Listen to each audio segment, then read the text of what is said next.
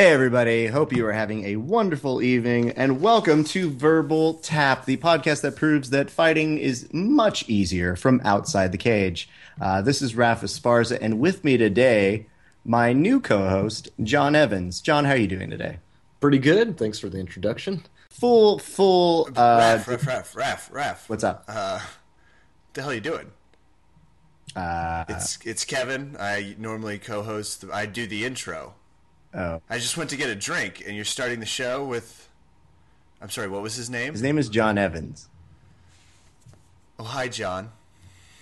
Hey, how's it going? Raf, can I talk to you for a second? Okay, please? John, if you can do us a favor, just take off your headphones for just a second. Oh, sure. Just a second, Okay. please, if you don't mind. Kevin, if we can don't have a you do word. this in front of us. Dude, you are embarrassing You me. are embarrassing the You said it integrity was of gonna this be one podcast, project. which He was gonna already help in with question one with you being on fucking it. project, and then he was just going to get it. Now he's your co-host. You're introducing the goddamn show. Yeah, dude, he's way better than you. I don't know what to say. Hey, John, come back on in. See, this is great. Kevin was just a little confused, but now we've got everything rolling. Kevin, are you okay with it? Yeah, you are. Okay, great. So we have some big news. We went to Metamoris this weekend, John and myself, not Kevin. I did not get to go to Metamoris. But- that might be why John, I apologize. I might be misdirecting some anger, Oh, no problem. specifically at you and Raf, just because I'm super jealous. I was not there. It was a great event. I have to say it was a lot of fun. The two of us. I mean, really, I hadn't spent a lot of time with Raph before this, but man, we were like brothers there and just having a good time. God, that sounds great. Sounds awesome. Hate on that, Kevin. So much positivity right in your face. You don't even know what to do with it. Even It is hard to deal with. His voice is so soft and pleasant that I just find myself agreeing with whatever he says. The best part about it is, even now you're wondering, damn, should I be replaced? Yeah, I mean, you're making fair arguments. I consider myself a level-headed person. You're not going to win all the time. Can you guys please just tell me everything? I don't want you to skip, not even a detail. Just start from the beginning, and I'm just going to sit here in awe. Okay, but did you bring your questions like we asked you to do? Absolutely. Okay, great. I wrote down 2003 questions, and I'll try and sketch out the important ones. We're going to whittle those down to about 10, Okay, that's fair. if we can. But we do have a lot to talk about. The event was ridiculous, and good ridiculous, but complicated as well. We've got a lot to talk about. The whole event, when you get there, you can tell there's a feeling of wanting to put on the biggest spectacle possible. And Did they greet you with a complimentary white Metamoris gi like they do in my dreams? Where there's like a tailor outside the front door ready to take your measurements, find out if you're looking for like a summer gi. no, Kevin, this is weird. Okay. I feel I'm just... you have weird dreams to begin with, but this is getting a little awkward. I No. wrote down a lot of questions. They're all going to be winners. I just wanted to see if something happened. It's fine. Go on. No, we were not presented with a gi, but the next best thing of it, they led us around. We were reporting from Press Row. We made some good friends over there, so it was nice. Everybody was very pleasant. I like the BJJ press community. They seem to be a very nice bunch. But we were there, great seating. The stage looked great. Did you get a chance to see that at least? I did. The stage did look, it looked really cool. Are we allowed to do full disclosure in saying that you were like on business? Yes, yeah. Oh, no, that's what even makes this just almost that much worse. I was working the entire time, so I was at a conference room. Like, it's not even worth talking about. But you guys were at this unbelievable looking stage that looks like the perfect place for jiu-jitsu. And honestly, like, it just, the way it translates to camera, it looks really great. So, That's so cool. the Yeah. one thing that I think that happened very quickly is you could tell that the ghost of last year's Metamoris was deeply in the air, because the audience What do you wasn't. mean by that? What I mean is the audience wasn't even fully seated. They had maybe at most a tenth of the audience sitting in there, and then all of a sudden they just go, "Okay, start the event, bring them all out." We're going. And you know what was funny? Right as they did that, slowly but surely, people start trickling in. And I don't think they wanted that same problem that, John, maybe you can speak a little bit about, which was last year they started a little late. It was a couple minutes late, like 120 minutes late or something like that. Okay. It was like very, very late. It was really ridiculous. I remember I ordered it live at my house, and I think I put it on the iPad and streamed it to the big screen. And so I had a bunch of people over. We're all sitting there waiting, Cheetos in hand, and we continued to wait and wait. And it was one of the worst run events as far as being on schedule goes that I can ever remember. Yeah. And I think that was present throughout the rest of the day. Is they knew that they had a set amount of times. For the most part, I'm even looking at the handout that they gave us. They were pretty much on time. Even if they were behind by about 5 to 10 minutes, you could tell they were going at it like, okay, bam, play some percussion. It's going to honor our ancestors, and we're going to keep this thing moving. And it kind of, sounded like the band from Coming to America was consistent playing. It's a great thing. It was just well described. Yes, I know exactly what you're talking about. But the worst part about that was they played one song, so that one song was in my head the entire day. Yeah, it really brings you to the motherland. It does. Well, I have a different motherland. They just get drunk and yell. Ah! But okay, so they start the event. Everybody gets trucked out for the pose, and hey, everybody, they're still here. We got them, so don't worry. They get off the stage, and then we're right into the event. They didn't waste any time getting started. It was clearly they were trying to avoid what happened last year, and I think they put very little time between the matches, expecting that, or hoping at least, that most of them wouldn't go the majority of the time. So that way, they could maybe make it a little bit smoother, have a little bit of time between, but. That wasn't always possible. No, but the good news for us is we had 6 matches that kind of ranged from really good tight jiu-jitsu to, well, we should discuss this. We'll of course touch upon all of that. But full disclosure here, John is actually someone who instructs jiu-jitsu to me, so I hope that those listening would not hold him accountable for how bad I am. That I am not reflective of his teachings. But having him there was a great resource for not just the ability to break down the events as they were happening, but the same kind of enthusiasm that he shares. He does a lot of breakdowns. Do you have a new channel that you're looking to do? I do. I'm just starting. I just recently opened bjjbreakdown.com. Okay. And that hopefully has a website up by the time you look at it. There's something there right now, but it's just a placeholder. So maybe if this is not live, then maybe something will be up.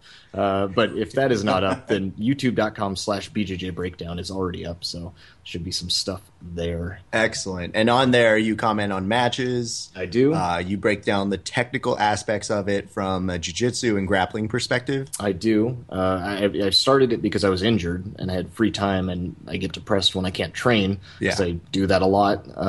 And so I was thinking, like, well, what can I do to fill this free time that would be productive? And just watching tournament matches is a good way to learn a lot about tournament jiu-jitsu. Even if you know a lot about it, it's a good way to see new things and to see like what the top level athletes are doing.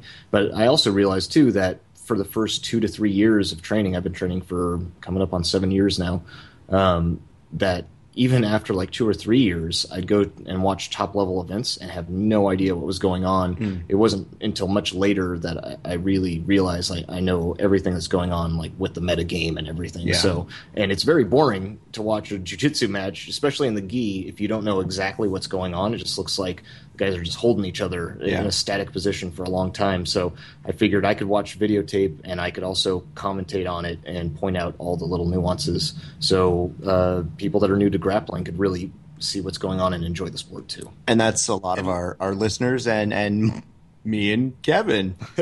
Yeah, and let me contribute. One of the things that I'll say is You're 100% right. I really like watching different matches and seeing different black belts and brown belts and purple belts do some things. But it wasn't until I watched Rafael Lovato explain the logic behind his fights that some really simple things he does made a ton of sense, because it's just wildly helpful. Absolutely. And it was a great help to have at Metamoris on event on site because...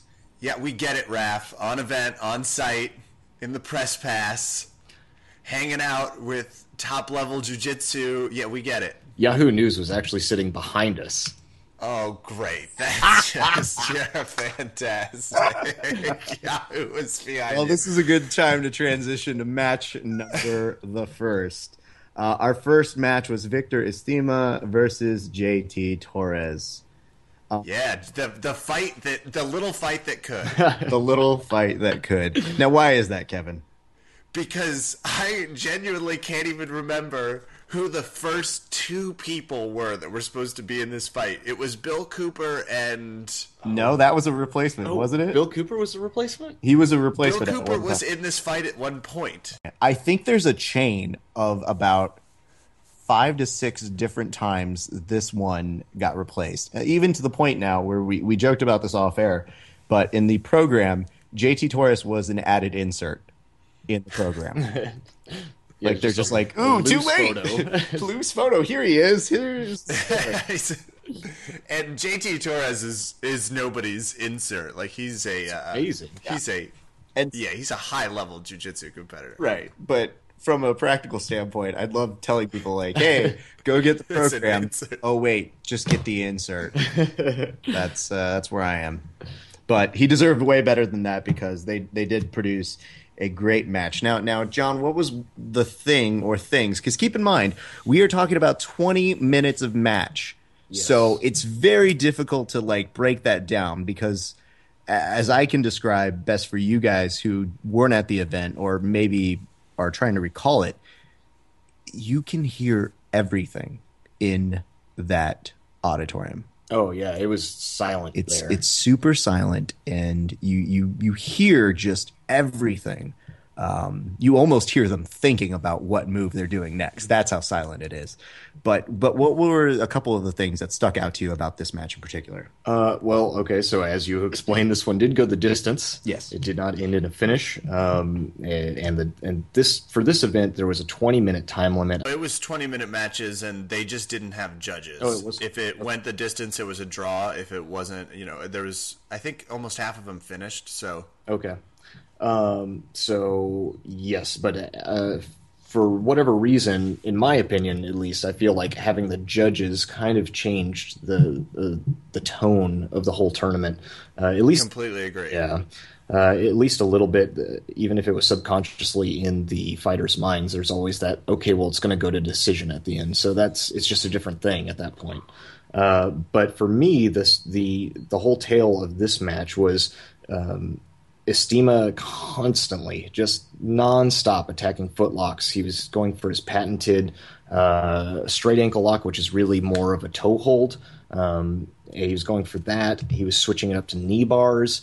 And something that you don't see very often is he was in the knee reap position going for his footlocks because the knee reap was allowed. I don't think heel hooks were allowed in the gi, but you could still be in the knee reap position, which I strongly agree with. At a black belt level, you should be able to reap the knee.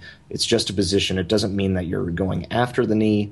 Of course, some people are going to torque the knee a little bit, but clearly that didn't stop JT, and it didn't stop a few of the other fighters tonight that were in that knee reap position. No one got injured. When they were consistently in that section, I think we both, when we were watching it's so tense because at times you can literally be watching someone in the same exact position but making very small adjustments. Absolutely. And that's what a lot of this match looked like it was happening. Just very small adjustments that were happening.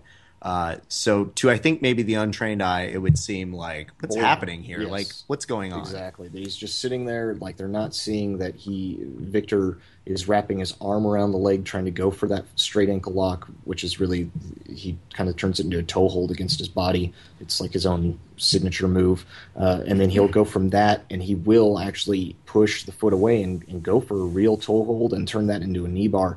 But it's all very subtle setups to that to see if he can get JT off base, to see, where JT is going to move so he can set up one transition to the next. But if you don't know that that's going on, it just looks like some guy's just laying on his back, just moving like really, really small movements and not doing much. But JT did a fantastic job of staying on top. It seemed like Victor did not care about giving up the sweep at all during the whole match. He was just going after those legs. I don't know if it was... Some people get a little bit of tunnel vision, and he's so successful with the footlocks. I don't know if he just felt like that was his best move, or maybe he was a little tired from competing at the Worlds just a week prior, but he was just going after that, and it didn't matter if he got swept or anything. JT unable to pass his guard, though, so it wasn't, and there was no points, so it didn't really matter that he was getting swept unless the judges seemed to care, but they didn't. They called it a draw.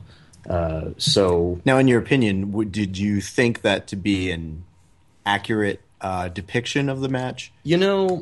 I personally scored it as Victor winning the match, just because he was attacking that foot the whole time. Mm-hmm. But I wasn't upset about the decision because JT was on top. He was really dominant as far as like the position game goes. He defended everything that Victor threw at him. So, it was a pretty close fight. I just gave the slight edge to Victor because he was attacking more than JT. JT attacked a couple times. Was there ever a moment that you thought that it looked dangerous for either of the fighters? Yes. Actually, there was, let's see, I have it written down somewhere. I took some notes. JT went on a toe hold on Victor, and that looked actually pretty good. Victor was able to get out of it. It looked pretty deep to me, but in the press conference, JT he alluded to the fact that he had like tricky knees. Some people have, it sounds fun. Okay. But some people do have that thing that they won't tap to. Some people won't tap to a straight ankle lock. Their feet are just too bendy. Wow. Just no matter how good it is. That's a very small percentage of people. I was about to say, it must be real nice. Yeah.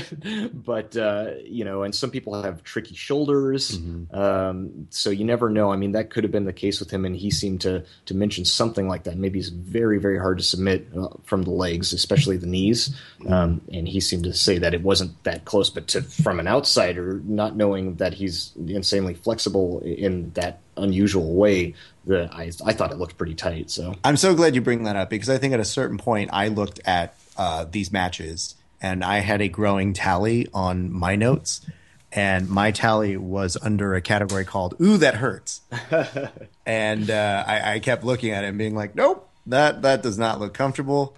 I don't necessarily understand how it happened or how to get out of it, but I know that's not great.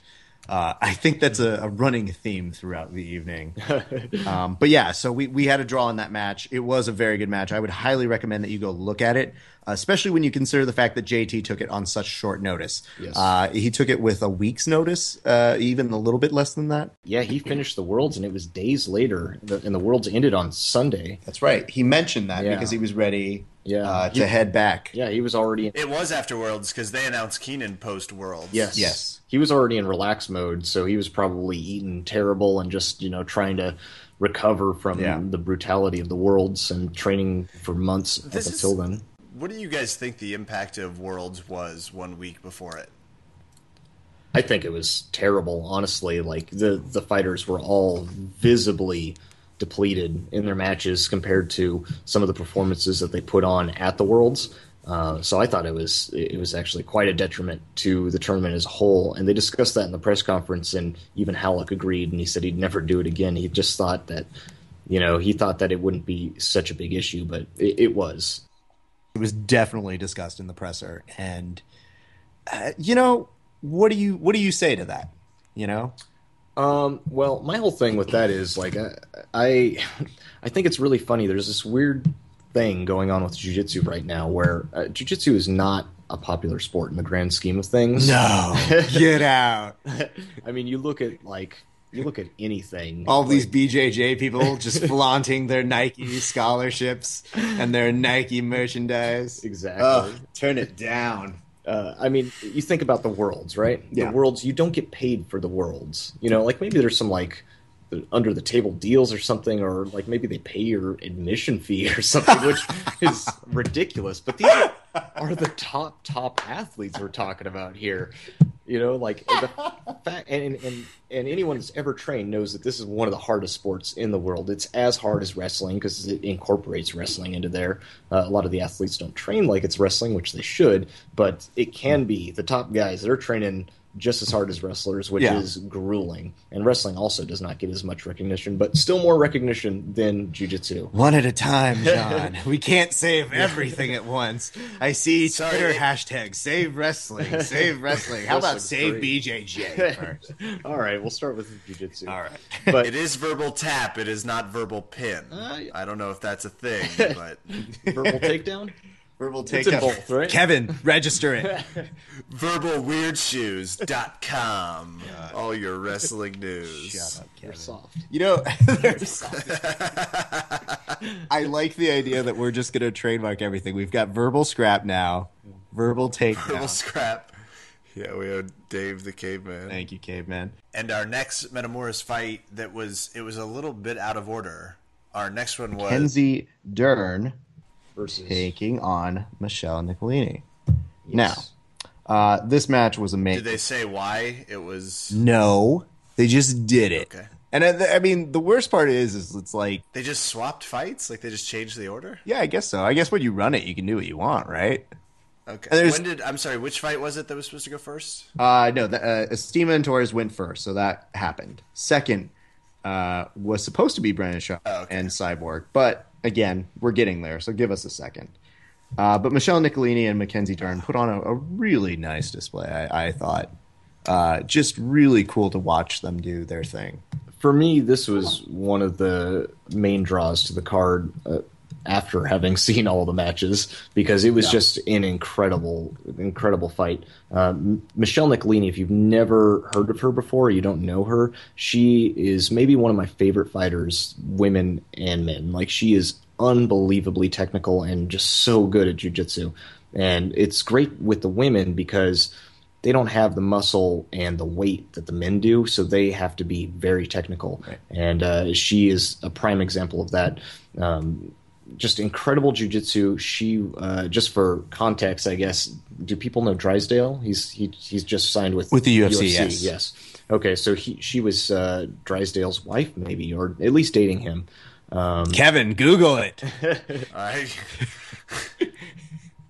And then they split a while ago, a few years ago, I guess, and now she is with Kavaka, who is he's like one of the main guys at Checkmat, and he's actually Bushesh's coach. I believe he's Bushesh's coach, at least coached Bushesha at some point. All right, Kevin, that's that a two sounds for right Monica. from what I.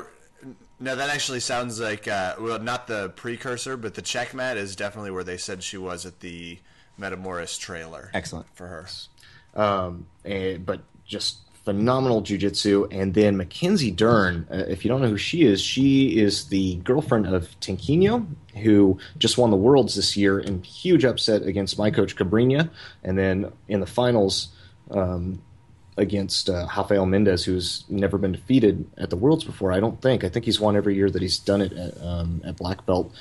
Just super dominant, and Tenquinho was able to win there, and that's Mackenzie Dern's boyfriend, and also her dad is a famous jiu-jitsu practitioner who lives in Arizona now, from Brazil.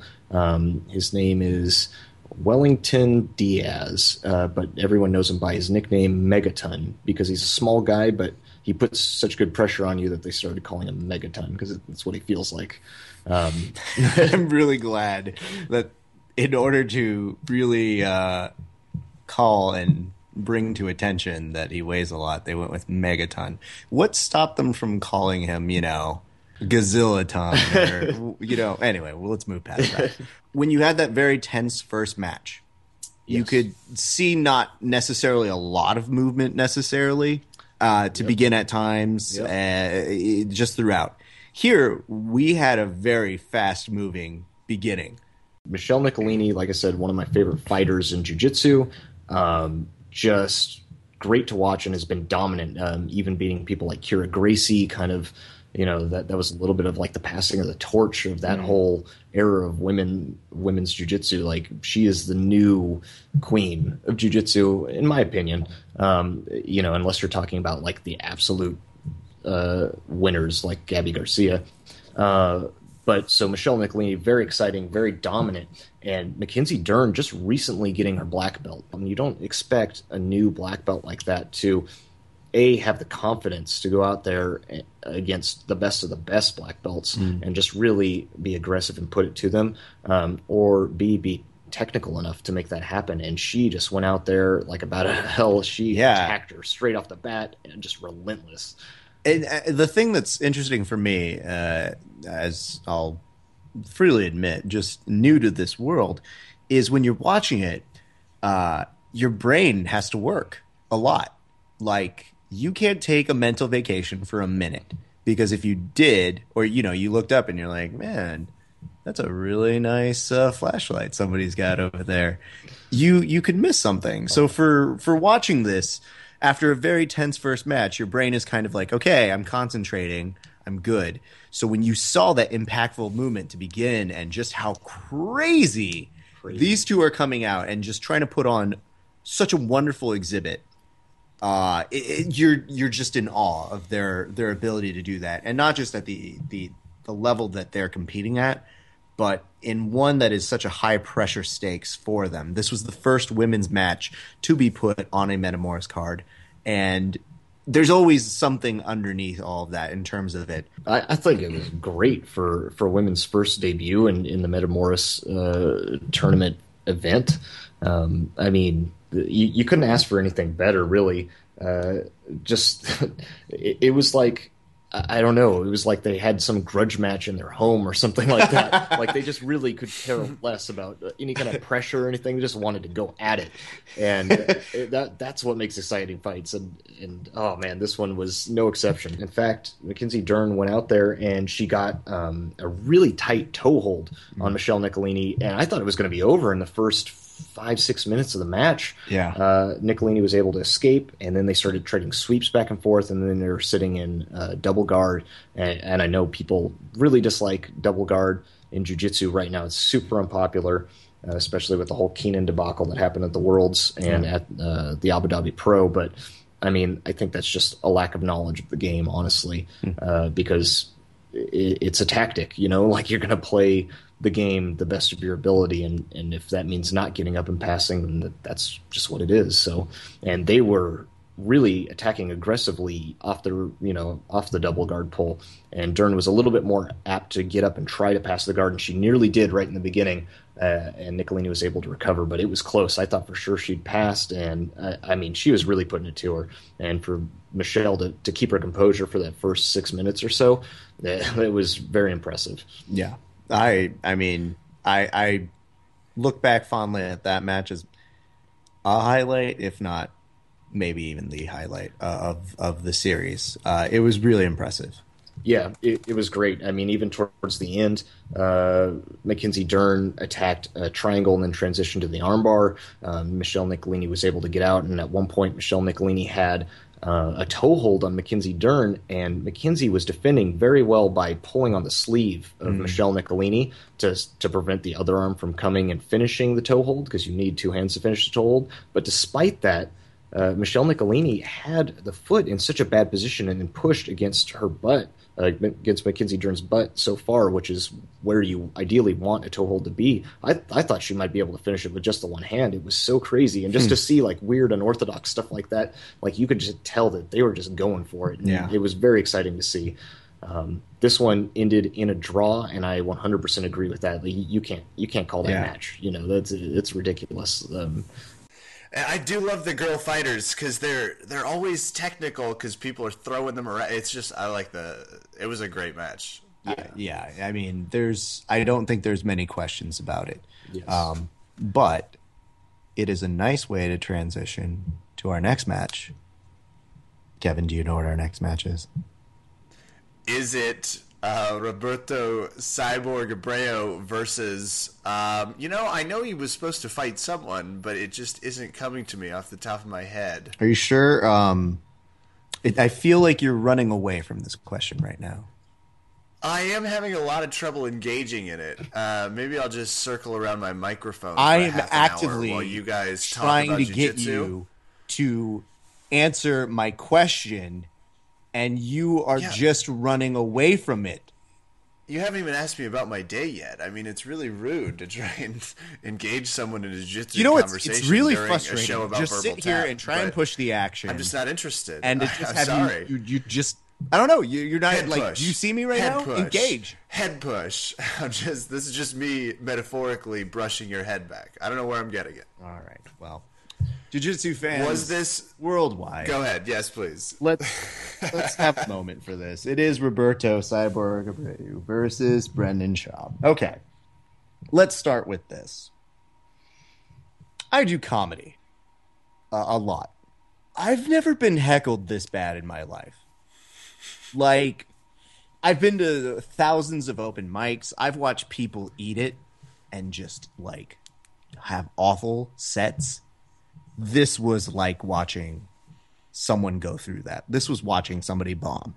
And we're going to talk a little bit about the ups and the downs of the match. There are many more downs than there are ups. And maybe where the fault lies all around. But let's discuss the main problem here, as our wonderful unplanned skit between Kevin and I illustrated, the fact that a lot of people really blame Schwab for not wanting to get into the match. You had Cyborg essentially butt scooting toward him a lot.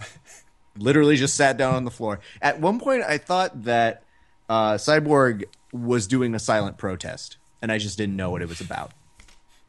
And for me, I was really trying hard to figure out, like, okay, so he's scooting toward him. I get it. You don't want to go into his guard. We did totally understandable. So what is the strategy here? What's the thing? Because at this point, you do actively see Brendan kind of running away. Now, this match to the common viewer would maybe prompt some confusion and be like, this sucks. But even to Brazilian Jiu-Jitsu enthusiasts, as they're watching it, they're just mad that he's not actively engaging him to the point where they start heckling him. And it starts with Karate Kid references. That's how I knew we were getting into heckling. When you get one guy who's brave enough in the crowd after 3 minutes of nothing, just yelling out, put him in a body bag. That's how you knew.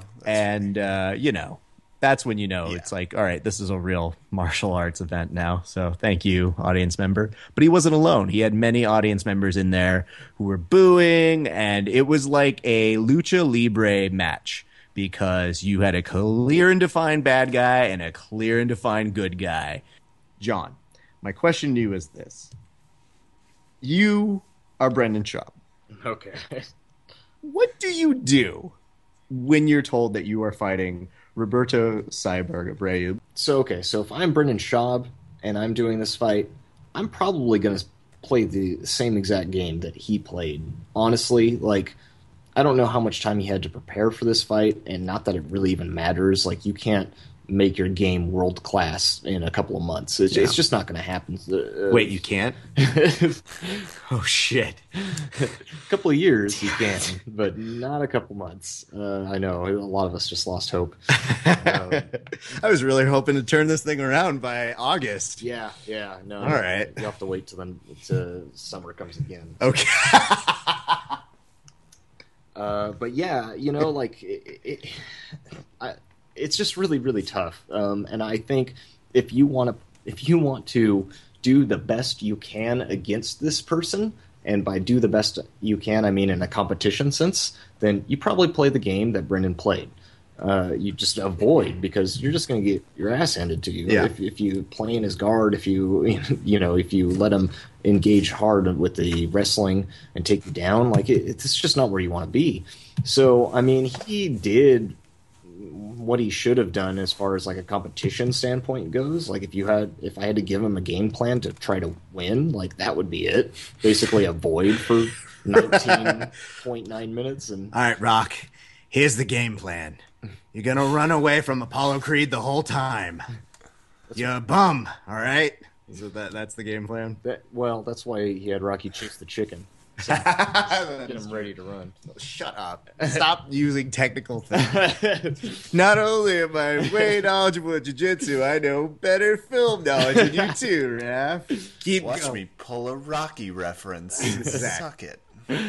But yeah, so like that was his best shot at doing well in the competition as far as the competition goes. But having said that, it earned him a lot of hatred from the fans. So I don't know like if doing his best in this match was really his best option. Because if worst case, if he did engage, he loses.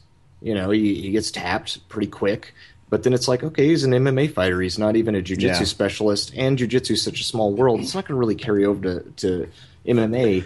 But the way this went, this may carry over into MMA. People hated him. Yeah. I mean, he became kind of a catalyst for everything wrong against jiu-jitsu.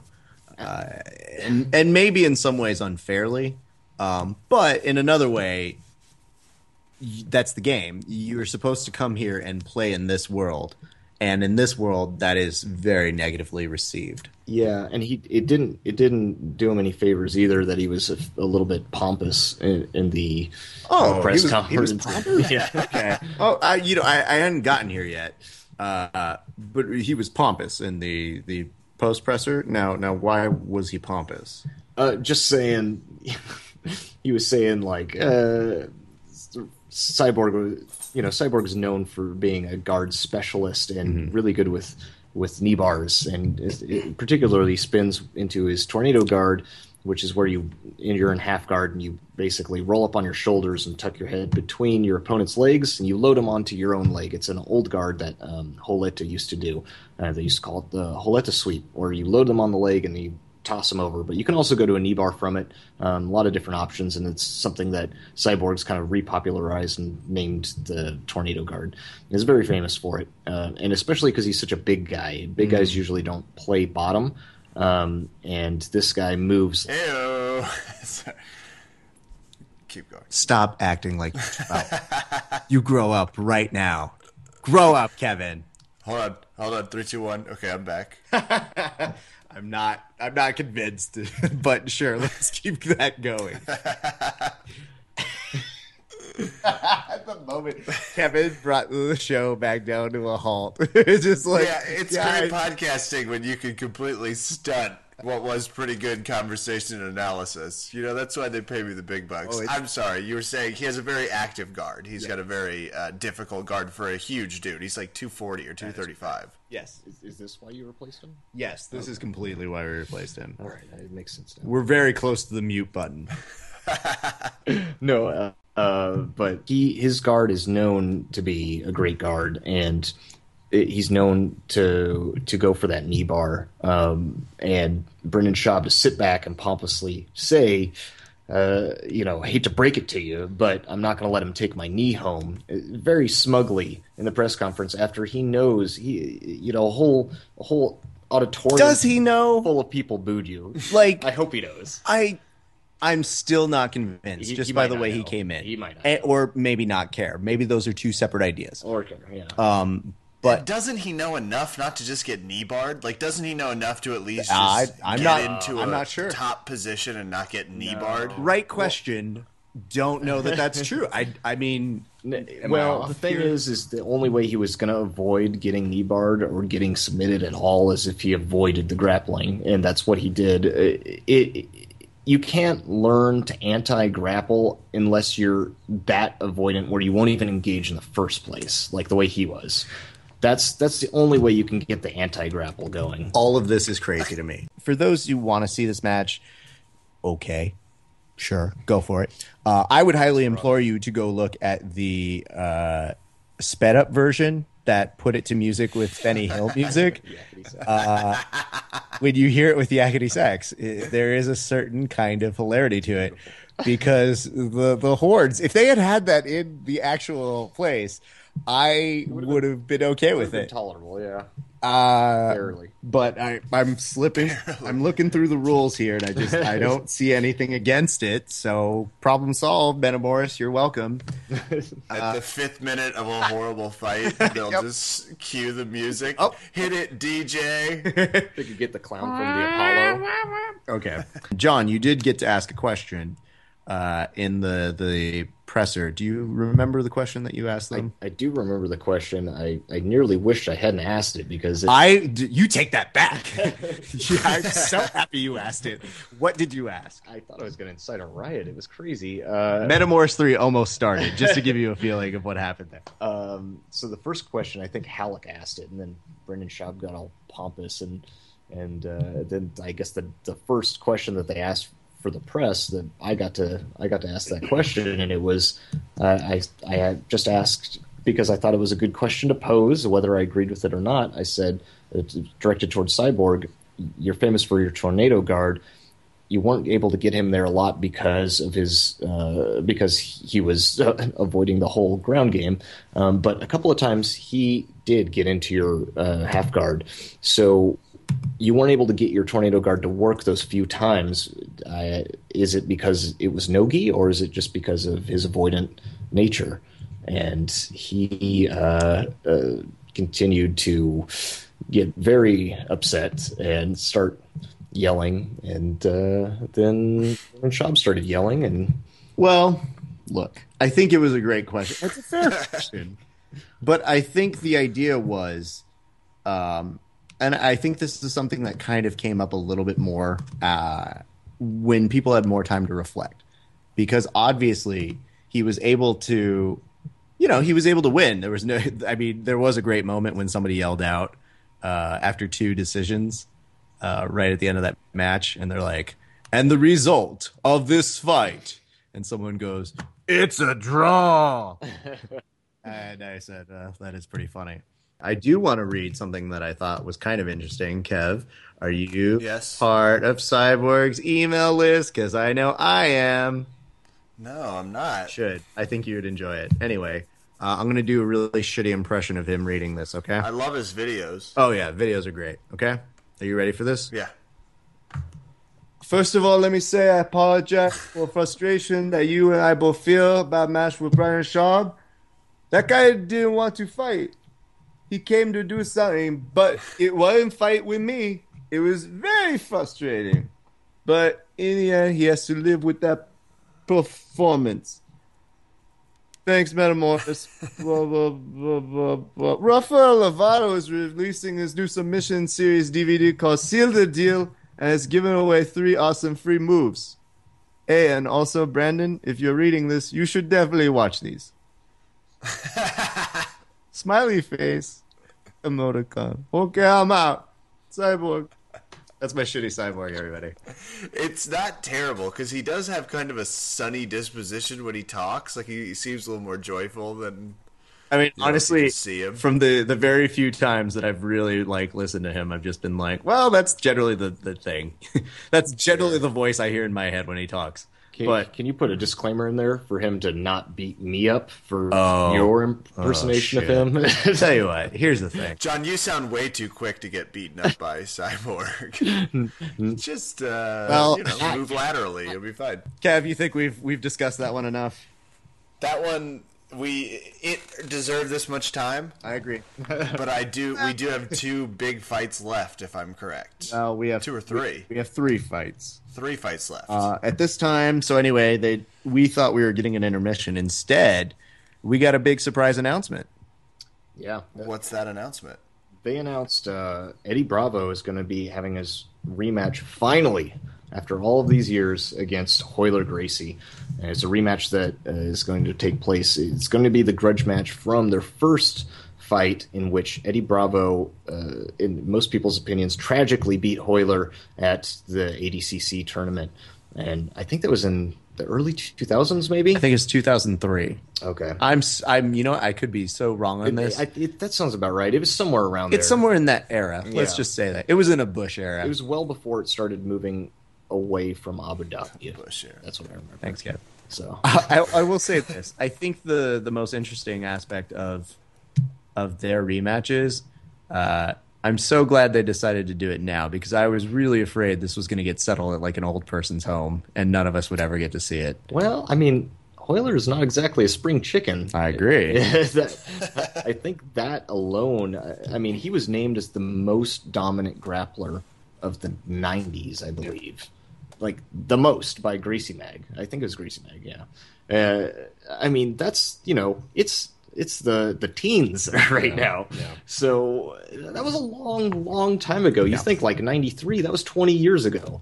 As an athlete... Oh my God, we all get so old so quick. I know. As an athlite, that is... Thanks for bringing your friend on, Raph. Brighten our day. I know. We're all feeling our age right now. I just realized my back hurt right as he said that. Well, that was the big announcement. Then after that, then we got an appearance by Royce Gracie, and I don't know how they pulled that off.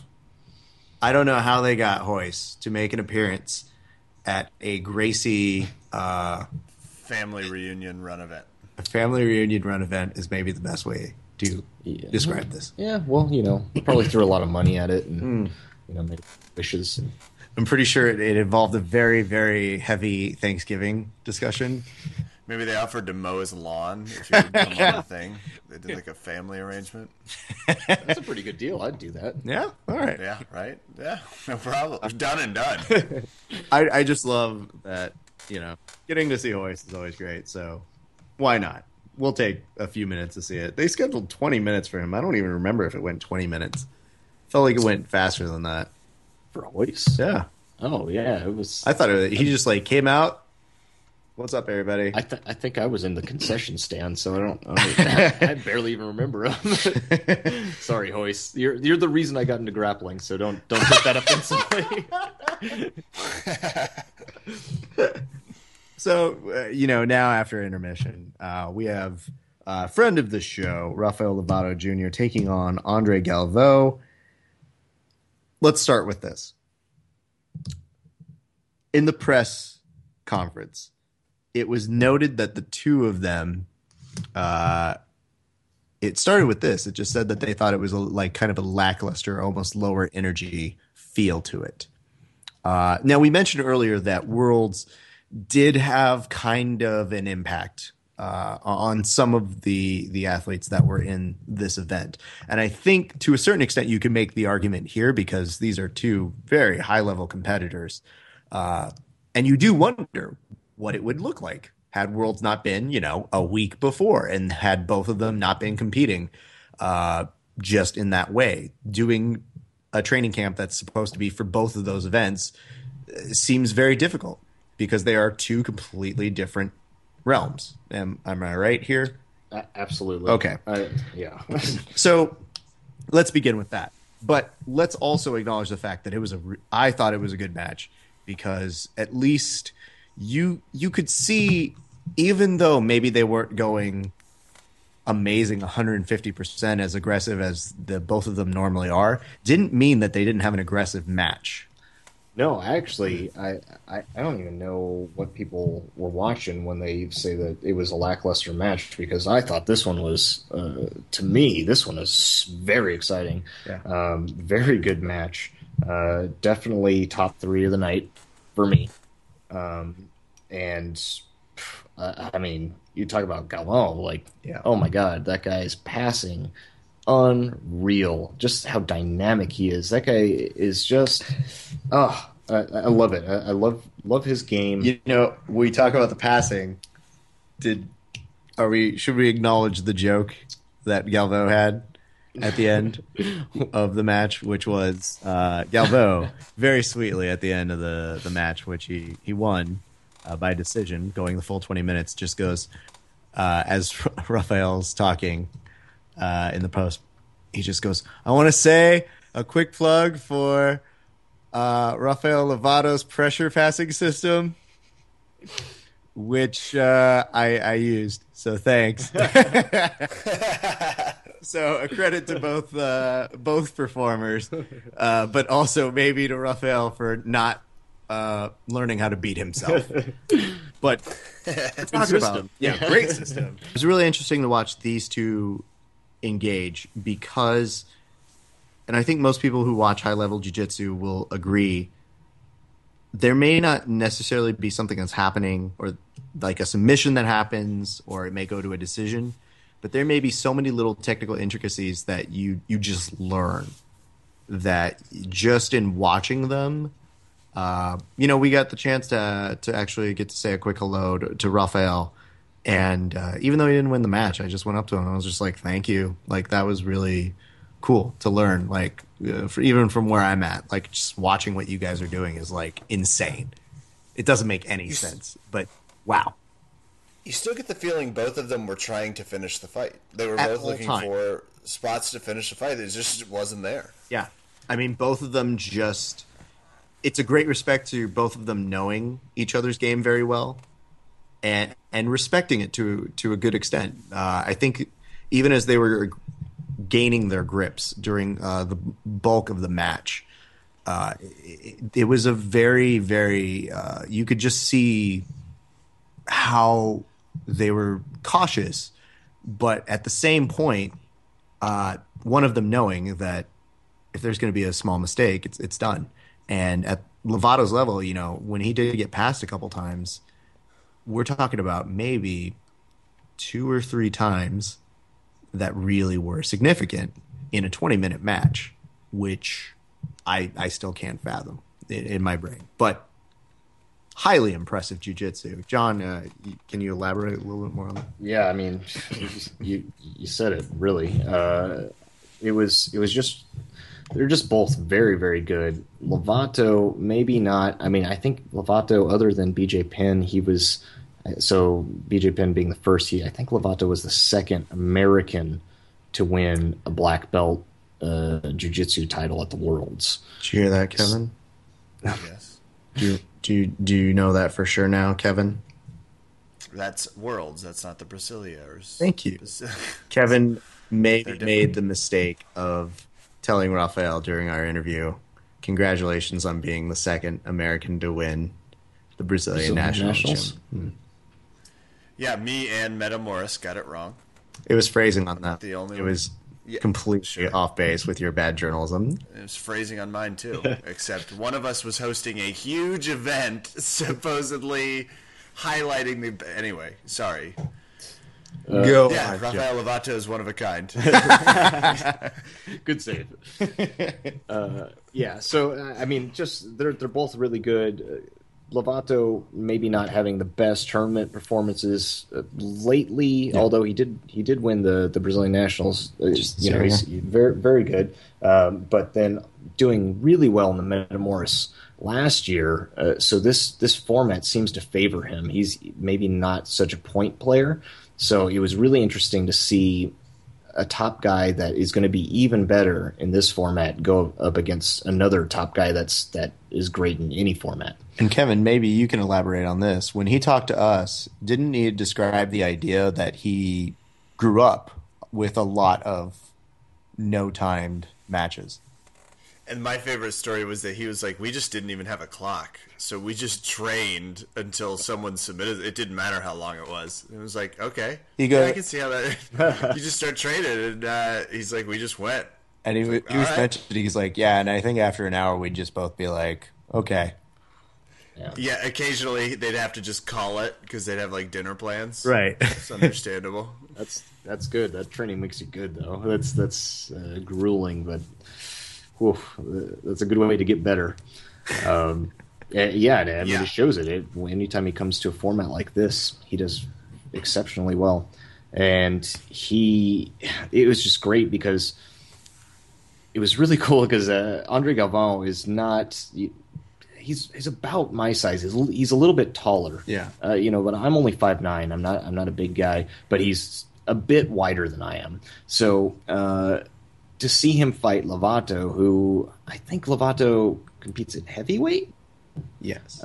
He's definitely the larger person, but Andre Galvão, because of his weight, tends to compete against the heavier people, and that's always interesting to me because when somebody has that much more leverage on you, because if you think about like a crowbar, the further away you are from the fulcrum point, the little point that you jam in the door or whatever. Because when I break into Roth's house with the Cyborg and you're in my house now. This is the worst plan you've ever constructed, Raph. That's where he sleeps, Cyborg. And Cyborg will start doing that roll into your room. That would be a creepy thing to wake up. I think you know how to beat him. You just punch him in the face a couple of times and run away. You're good to go. I love the fact that Kevin now has formed an alliance with you, and I don't like it. It's you and me, Kevin. So we're an hour and 26 in. That's what it took us, John, to finally come against it. This is part of his plan to keep us apart. God damn it! I'm the Yoko of you two. Talk to me about the crowd noises during this match, because it seemed like they got really jacked for some flying armbar attempts. Oh man, everyone was just went crazy as soon as Galval went for that attempt. It was just out of the blue, and the cool thing about it was both of them being, even though Galval significantly shorter than Lovato, maybe not smaller by weight, probably a little bit smaller, but not as bad as the height deficit was.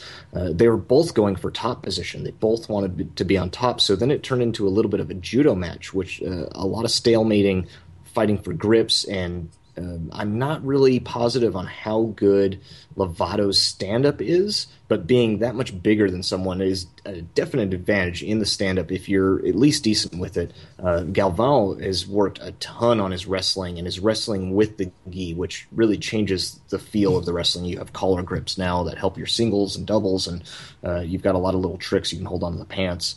And so he can be very tough to handle on the feet. And it was interesting to see them both going for the takedown. But because of that, they spent a lot of time on the feet.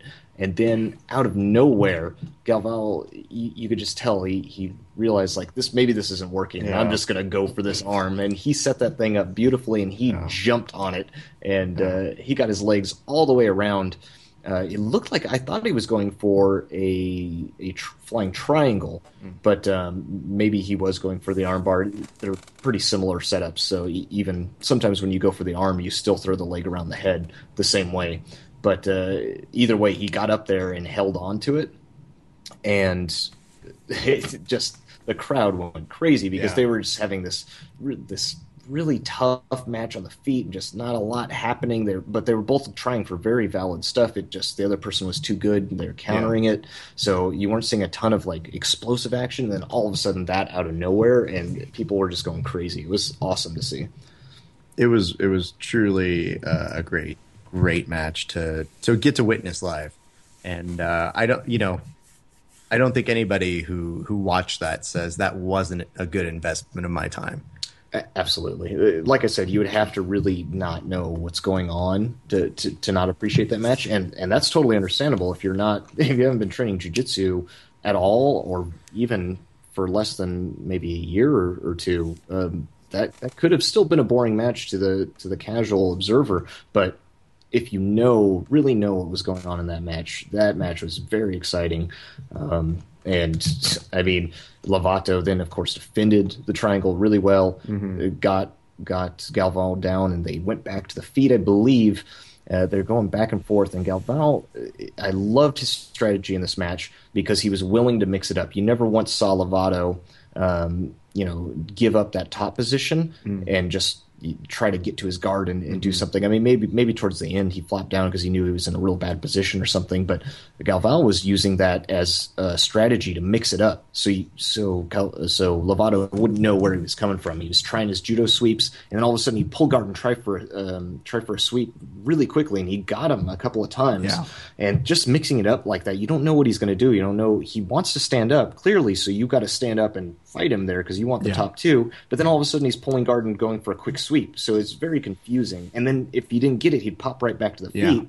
So you couldn't be lazy on the feet too. Normally you either get a guard player or a top player, and you know what they're going for, so you don't have to worry about that. You know, if they pull guard, they're not going to pop back to their feet and try to take you down. But with Galvão, you get that, and that is dangerous. And one of the things that is ingrained in my brain was at some point, because of the mixing it up, just there seeming like there was going to be a great Kimura opportunity that was happening late in the match. Yes. That when you're watching it, you're just like, well, that's Lovato's go-to move. Like, he has a high percentage. He was telling us the percentage of how many times he's able to pull that off. And for Galvao to really open up that opportunity, it was something kind of spectacular to see. And because of how familiar Lovato was in it, able to defend it very well to the point where I think that was after he survived that, we knew we were going to a decision, at least in my brain. I just kind of was like, I think we're at a standstill for the rest of the match. Yeah, it really, I didn't feel that Galvao really had Lovato in a lot of danger. Right. Like, definitely was threatening stuff constantly, but Right. nothing where I felt like, okay, Lovato's going to lose right Yep. here. Never once did I feel that way, which is amazing because you could really tell he was starting to wear Lovato down, and his passing was stifling. Yeah. And his passing is just so good and dynamic. Like I said, like he will start maybe with like an over-under pass to one side, break it off into something that looks like a leg weave pass, and then jump to the other side, and then make it into a leg drag pass. And it's just mixing it up like that and being so confident and fluid going back and forth. Then he's able to pass the guard because it's just so confusing and it's just a constant onslaught of what's next. And he was able to utilize that greatly and pass. But even with all of that, still only pass, I believe, 2 or 3 times at the end. And then every time Lovato got his guard back. So he wasn't going to give up. He wasn't going to accept that. It was just great to see on both sides. Yeah. So I definitely feel like Galvao had the edge in that match, but it wasn't any kind of a blowout or anything. No. But yeah. Oh, God. I'll watch that again later. Kev, would you like to throw to our next match? I know it's Estima versus Vieira. That is correct. That's it. Have you seen this match yet, Kev? I haven't seen this match. I've read about this one, but it's that one and the JT Torres one I haven't seen yet. Okay. But I like both these fighters. You should. I like both these guys. Let's start with this. This is another one of the situations where the question of worlds lingers over a little bit. You just feel its presence here. And maybe none more so than the fact that you get a decision and you had Estima who just, was it Estima at the end of it who just couldn't get up? No, that was Rodolfo. It was Rodolfo, you're right. Yes. I just remembered they actually had to conduct the interview with him sitting down because he was exhausted. Oh, he looked just worn out. Yeah. Oh. Now, what contributed to that, aside from Worlds, which we've kind of established was something that was something that took out of him from the match? What was it that took so much out of him in there? Well, it's interesting. The Worlds, once again, not only directly, but this time indirectly contributed to it as well. So, of course, both of them tired from the Worlds. But in the Worlds, Braulio was injured when he fought the final against Galvao. He hurt his finger, and I saw a picture of it today, and it was swollen. It was huge. Wow. It looked like he was like holding a grapefruit in there. It was really bad. And so because of that, it changed his whole strategy for this match. He continually went to what we now know is called the Galaxy Guard, which is an unusual foot in the lapel guard, where he holds the lapel with one hand and he puts his foot into that little nook that he's made with the lapel, and that way he can essentially leg press someone off of him no matter how far past their guard they seem. And so that was his main point of attack, because he couldn't even use his other hand. So that indirectly changed the course of it too, because if he hadn't used this technique, who knows what would have happened? It would have just been a different match. And Rodolfo came out there, and Rodolfo had some grueling matches at the Worlds before, and he went out there and he just does what Rodolfo does, which is, he didn't have to even utilize his judo. Of course, Braulio, having a great guard, went right to guard. And so he didn't even have to try to take him down. Just went right there, right where Rodolfo likes it. Rodolfo is one of the greatest passers of our time, even though he's like 22 or something ridiculous like that, which makes me sick. But his passing game is it's just crushing. And constant, and very few people can withstand his passing. Very few people in the world, as you know, he's captured the absolute title at the World Championship, which is the best you can do in a gi tournament. It's just the highest you can go. So for him, he was just playing his same game, which he's amazing at, just passing. And it was 10 minutes of attempting to pass Braulio's guard before he secured his first pass. And he never stopped and rested. It was just constant passing. He'd pass. It seemed like he was passed. Then Braulio would use that foot in the lapel, the Galaxy guard, put him right back into his guard. Rinse and repeat for 10 minutes straight. Yeah. It was getting exhausting just to watch it. It was crazy. And at first, I thought for sure Braulio's getting too tired because he's just leg pressing Rodolfo off. But then as it went on, you just realize like how much work goes into passing and how much it took its toll on Rodolfo from the Worlds a week before too. And with all of that combined, even though he was eventually able to pass, I believe twice, he passed once finally, and because Braulio did not have the Galaxy guard anymore, he was able to get side control. And then when he moved to North-South, Braulio, I think he got the Galaxy guard again, if my memory serves right, and then just put him right back in guard again. That was the first time Rodolfo passed. The second time he passed, and Braulio still had the Galaxy guard, but Braulio, unbeknownst to me at the time, we found out later in the press conference, he knew he had to make something work because he hadn't really done anything offensive. So he baited his arm. He threw his arm out there. Rodolfo jumped all over and went for a 180 arm lock, even though he was in the Galaxy guard. That didn't stop him. And then Braulio escaped that. And part of the reason that he escaped is because Rodolfo was so ruined at the end of this match. It was very obvious just from looking at him. He was so tired. And then Braulio got on top and started attacking the back. And then at the very end, they both kind of went back to their guards. And it just ended in double guard. There was only about maybe 30 seconds left when Rodolfo attacked that final 180 arm lock. So it went from the 180 arm lock to Braulio coming out to attacking the back to them both in double guard all in 30 seconds. Yeah. And then Rodolfo couldn't even stand afterwards. Yeah. Despite, and I agree with this decision, he did get the decision on this one. He was doing all of the passing, even though he's put back in guard. It's hard to make an argument for Braulio winning that fight just because he never threatened. At the very least, Rodolfo passed the guard a couple of times cleanly.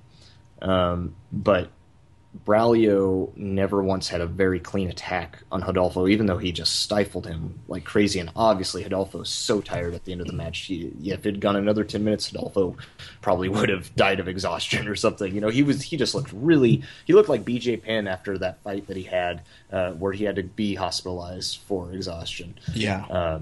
I don't even remember who it was he fought. Maybe it was St. Pierre. I thought it was St. Pierre when they had to cart him off, and they almost had to throw in the towel essentially. It was. He looked that bad. Yeah, it was about comparable to that. And even in the press conference after, he looked pretty bad. And then, of course, being like 21 or 22 at the after party, he was just spry and ready to go. Wow. A couple hours and a little bit of alcohol. I definitely want to go up to him and be like, hey, aren't you supposed to be more tired? I know. I was shocked. I expected him, but you're not young. You recover quite, and it was a couple hours. He probably had some food. Then he was, the 90s, 20 years ago. That's all I'm thinking about right now. Was born. That's the year. What great factoids you have. But no, so super interesting to just watch them do their thing. I think for us, I think that the best takeaway of it was just seeing them both, like, especially I thought with the last minute or so, they were people who tried to utilize that time to really maximize a great show for the crowd. Yeah. And I think that's the hardest part about the 20 minutes is if you don't have that patience built in for you, for the average viewer, it is confusing and it might be a little boring, but it's a marathon. Yeah. And there is a strategy. There is just there's a great competitive level. And to see two guys who know that when you get down to it, go for it. And I applauded them for that. I thought that was kind of really cool to see toward the end of that match. Yeah, they were definitely both working hard. Hats off to them. They, if you want to be an opponent of Braulio's performance, then you're probably going to say, well, he wasn't offensive enough. He was replacing guard consistently for 20 minutes on the best passer, arguably in the world. That's incredible. His guard is ridiculous with a messed up hand. He was doing one-handed. Yeah.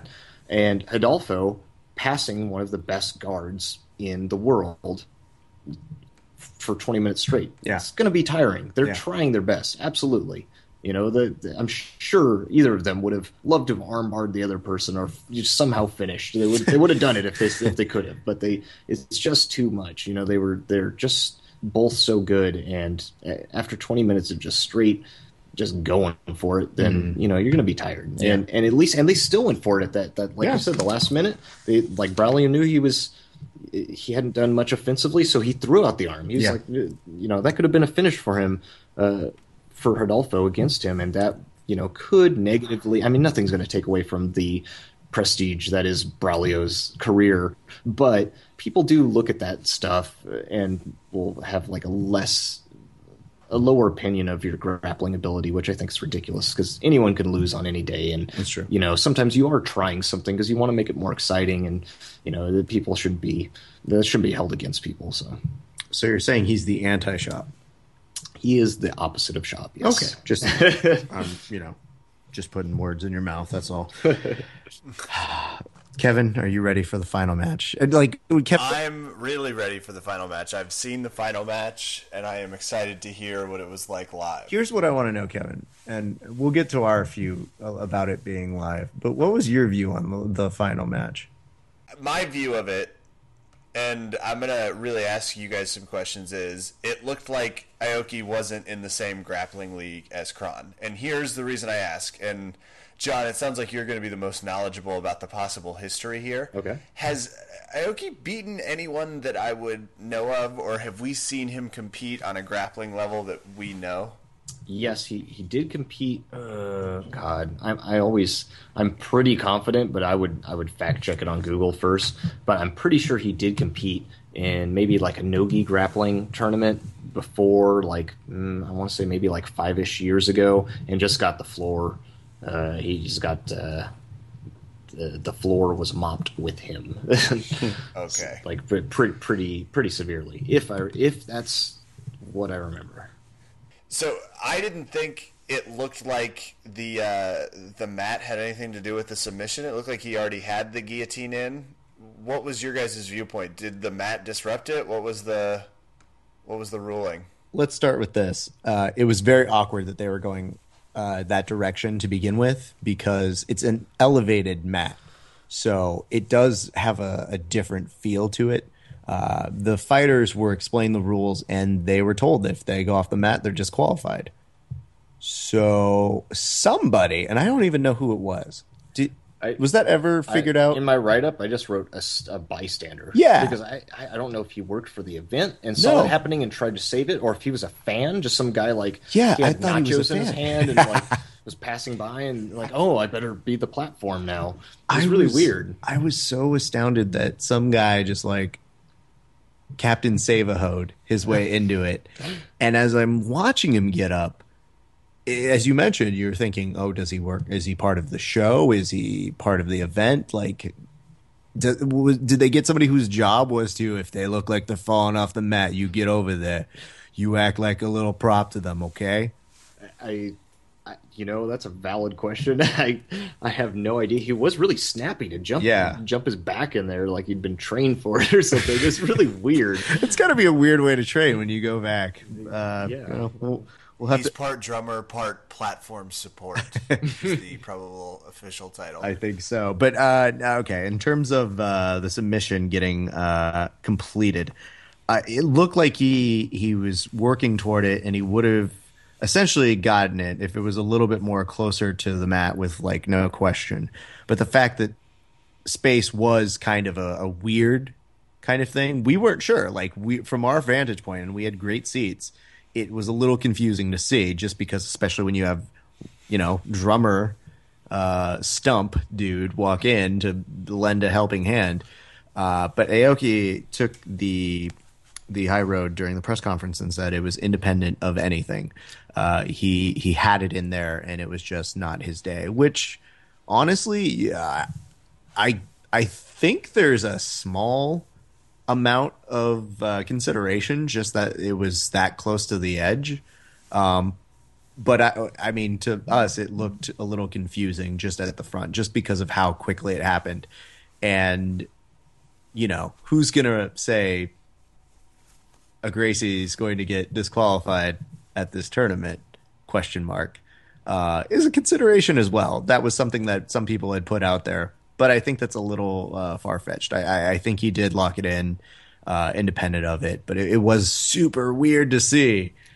It was. I mean, I think people that follow grappling know that Kron Gracie is a phenomenal grappler. Yeah. And in this format, same, just like I was saying, like he beat Otavio Souza in this format, who is the current world champion for his weight class, and then recaptured that again this year. Kron Gracie is very, very good. Definitely an elite level grappler, arguably one of the best in the world. And most people knew that there was a distinct mismatch here coming into this. Being a great grappler for MMA is completely different than being a great pure grappler. There's definitely a mismatch there, and most of the people in the grappling community knew that going in, and that's just because there's just a difference between MMA grappling and pure grappling, and that's not to take anything away from what Aoki's done in MMA. It's just a separate skill set to be able to tie someone up and not get punched in the face repeatedly. It's just different. Like, you don't have to worry about that stuff with straight jiu-jitsu. So it just changes the landscape of the whole thing. And even if you're the most amazing grappler from MMA, but you've never grappled outside of that, really, at least at a high level, and they throw you in with the best pure grappler, you're probably just going to get the pants beat off of you. Yeah. And I mean, there's no way that this fight would have ended with a different result, but I just hate the way that they didn't let it in cleanly. It just seems like, have confidence in Kron. Kron was going to beat this guy, and beat him quickly. I think they stood up for like 4 minutes and tried for takedowns on each other, and that didn't work. So Kron just pulled guard, and within a matter of 30 seconds, I think he had Aoki tapping. That's just, as soon as it goes to the ground, basically, he had him tapped. And just to see it weirdly happen the way it did, where it's just, I mean, to the spectators, at least, like, maybe there was a better view of it on the live feed, but being there, I know myself and most of the other people that were around me were very confused. I thought that the ref came in to stop it and reset it in the center because he was obviously falling off the side and couldn't do anything, let alone try to escape. But then they stopped it, and then they just raised Kron's hand, and it was like, oh, okay. It just to let that... Just if there's that level of confusion and they didn't want to restart it, I don't know. It just kind of taints it for me. So I definitely think Kron would have won, but I'd just like to see it done without controversy, especially if it was their headlining thing. And, that was the toughest part, is the placement of it as the main event, and then just looking and going, oh, it's over. Yeah, that was strange, because at least with other things, you could see it a little more definitively. And the fact, I don't know, I've never seen anything like that in my admittedly brief experience in that realm, but just enough to the point where even if you and I could come to the conclusion in two very different ways with different perspectives, that doesn't look right. Yeah. Sometimes looks like a duck, walks like a duck. It's good. It's probably a duck. Is that how that saying goes? It's like you finished my sentences, Kevin. Thank you. But I think that in itself, it was good to get a submission finish on that respect, because there was one brave audience member who yelled out, I think toward the end, or precursor to the final match, and was just, yeah, it'd be nice to see a submission here. And I'd like to to propose something, if somebody yells that out, especially at a jiu-jitsu tournament, I think there should be an addendum to actually just say, okay, would you like to demonstrate on one of the 12 fighters on this card a submission finish for us? That'd be fantastic. Just have at it. We'd love to see what you're about to do. He'd choose Schaub, though. And he might have a words. chance. I was about, God damn it. Don't give him the option. But Turns out he was an aggressive Gracie Barra black belt or brown belt. Just like, and honestly, something like that. that's the whole thing is you realize that room is comprised of people like that. Yeah. But I tend to believe That person probably was. that person who yells it out probably doesn't fully do the sport to the extent that the people who do it. Probably not. Just a guess. And if he did, then it's like, well, then you're just a shit of a human being. And learn how to choose your times to yell things out. But I think as a whole, Kevin, what are your impressions of Metamoris after hearing all of this information? Oh, I really love the idea of making a spectacle of high-level jiu-jitsu, and it adds some legitimacy to the sport that I think is very important. I think IBJJF needs competition. I think Metamoris offers a great alternative that is very exciting to watch. So I'm as big a fan of this round as I was last. I like that we got to scrutinize it more, but I still think it's just such an awesome concept. Awesome. What was the thing you were most jealous of, just based on the things we were talking about tonight?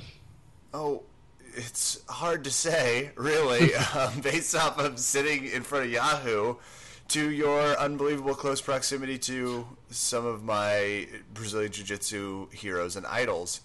And did anything else exciting happen while you guys were there? We did the pros press conference, which was nice, and we got some good information, and we discussed that there. We might have also went to an after party, but that's no big deal. You might have went where? Oh, it's nothing, but we might have went to the after party.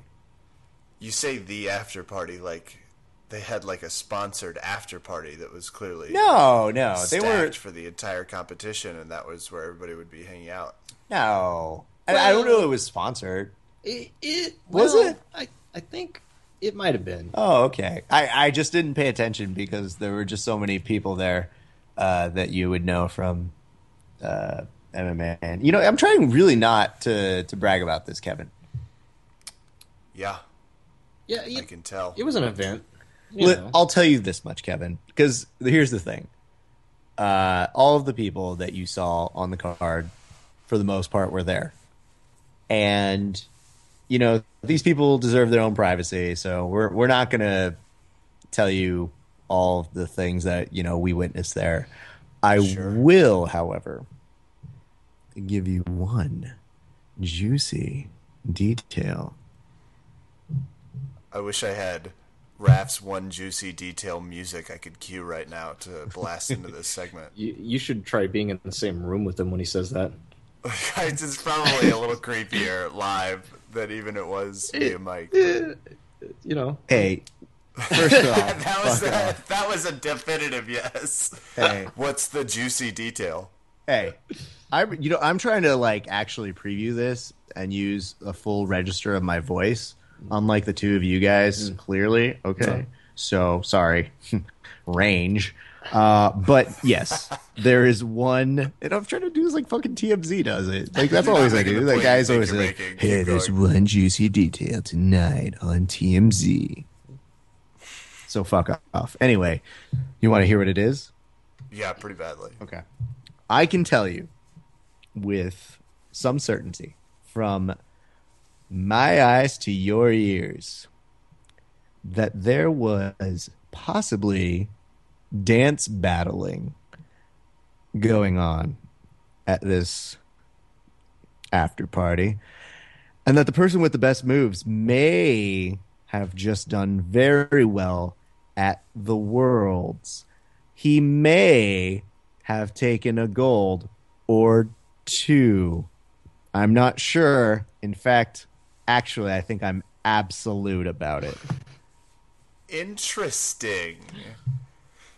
Interesting. So, I think I'm picking up on your clues. I think but that's all I for can those of say. you playing along at home, leave a comment on the website. Let us know if you think you can crack Rav's code here. I love the fact that like we have the discrepancy and deciphering what it is I just said of the same akin that you would do a highlights magazine maze. Can you do those? I can. Oh, Oh, you John. have to show me the secret. Oh my God, John. We work so hard on all of your words that we were I saying. used them goodly this You time. did. But I think Kevin, do you have any more questions about Metamoris? No, except to say thank you guys. This was great. Good dialogue, good reviews, and I'm as jealous and hateful of both of you as I could possibly be. And we on behalf of both myself and Kevin, we want to thank John for coming with us. This wouldn't be at all a technical discussion of what happened. Our fans are aware, Ref. They know exactly what it sounds like without. Yeah, no, they know that our little dog and pony show is usually like, so the thing I took away from Metamoris, I'm only going to do this in a minute. I figure it only deserves a minute review. Yeah, Brendan Schwab's like facepalm on the forehead. Yeah, I think that was it. We did a meme, so I think that'll take care of our coverage of the event. But no, seriously, we were very happy when you agreed to come with us, and I would highly implore all people who do train to go with their instructor to an event like this or just an actual competition. It really opens your world because there's nothing better than being able to process it yourself, but have someone walk you through it as well. And I just want to thank you so much for providing that knowledge and that base while we were over there. It was very helpful. Oh, it was too kind. It was honestly like it was. Oh, don't worry. I'm getting to the mean parts next, so don't worry. Fantastic. No, it was my pleasure. I really had a great time. So thank you so much for having me. Not a problem, man. And Kevin, we do have breaking news to announce. Yeah. Because John did such a good job here, we can now officially announce that he has received another job, and we Another assignment? Yep. Let me guess. It's something to do with just you two going to witness a cool event again? Well, you could say it's not. It's more than a event. It's a couple. It's a couple of them. Yeah. It's multiple events. Yeah. It's gonna start at the UFC Fan Expo, July 5th and 6th, and it's gonna culminate at UFC 162. Of course it is. I think I've heard of that. That was it. The Ultimate. Yes. Yeah. Okay. I think They- I've heard. It's they- the Ultimate Fighting fighting- Championship. It's very popular, John. Oh. I think you and Raph are fully aware of where you're going. And I don't Wait, I did- appreciate your condescension. I didn't explain there's a championship involved. How would anybody know? It's the ultimate. Oh, people know I- Raph. People know when Anderson Silva's fighting. People in Japan know there's a fight coming up. But some people don't know world's that aware. July is the biggest card they always have every single year, and they really go balls out to try and give you. I've said too much. When I hear it as bragging now. I didn't hear it before. Yeah. Okay. Yeah, now that you say it out loud, you can feel the knife. Hey, but don't you think it's good that I have somebody who knows what they're talking about coming with me? Nah. Yeah. All right. I'm not completely 100% against the idea. I just, Yes, and I think just to close out the night, let's do this. We want to thank the good people at Metamorph for allowing us to go to this event, cover it, I think very extensively here, and it was our hope that we're not going to kiss their ass, but we do feel the same way about that jiu-jitsu practice in terms of the purity of competition at that level and the idea that something like that, a tournament like that, not just, could exist, but should exist. And I think there's a place for it. And I'm glad that we got to have a discussion of the good things and the bad things, with the hope that as we see more of these things, the discussion of bringing in a champion for Metamoris and other things to come from it in the future. We love being able to have this discussion. I think it it hopefully tries to get the sport in a place that's a little more popular for something that we all love.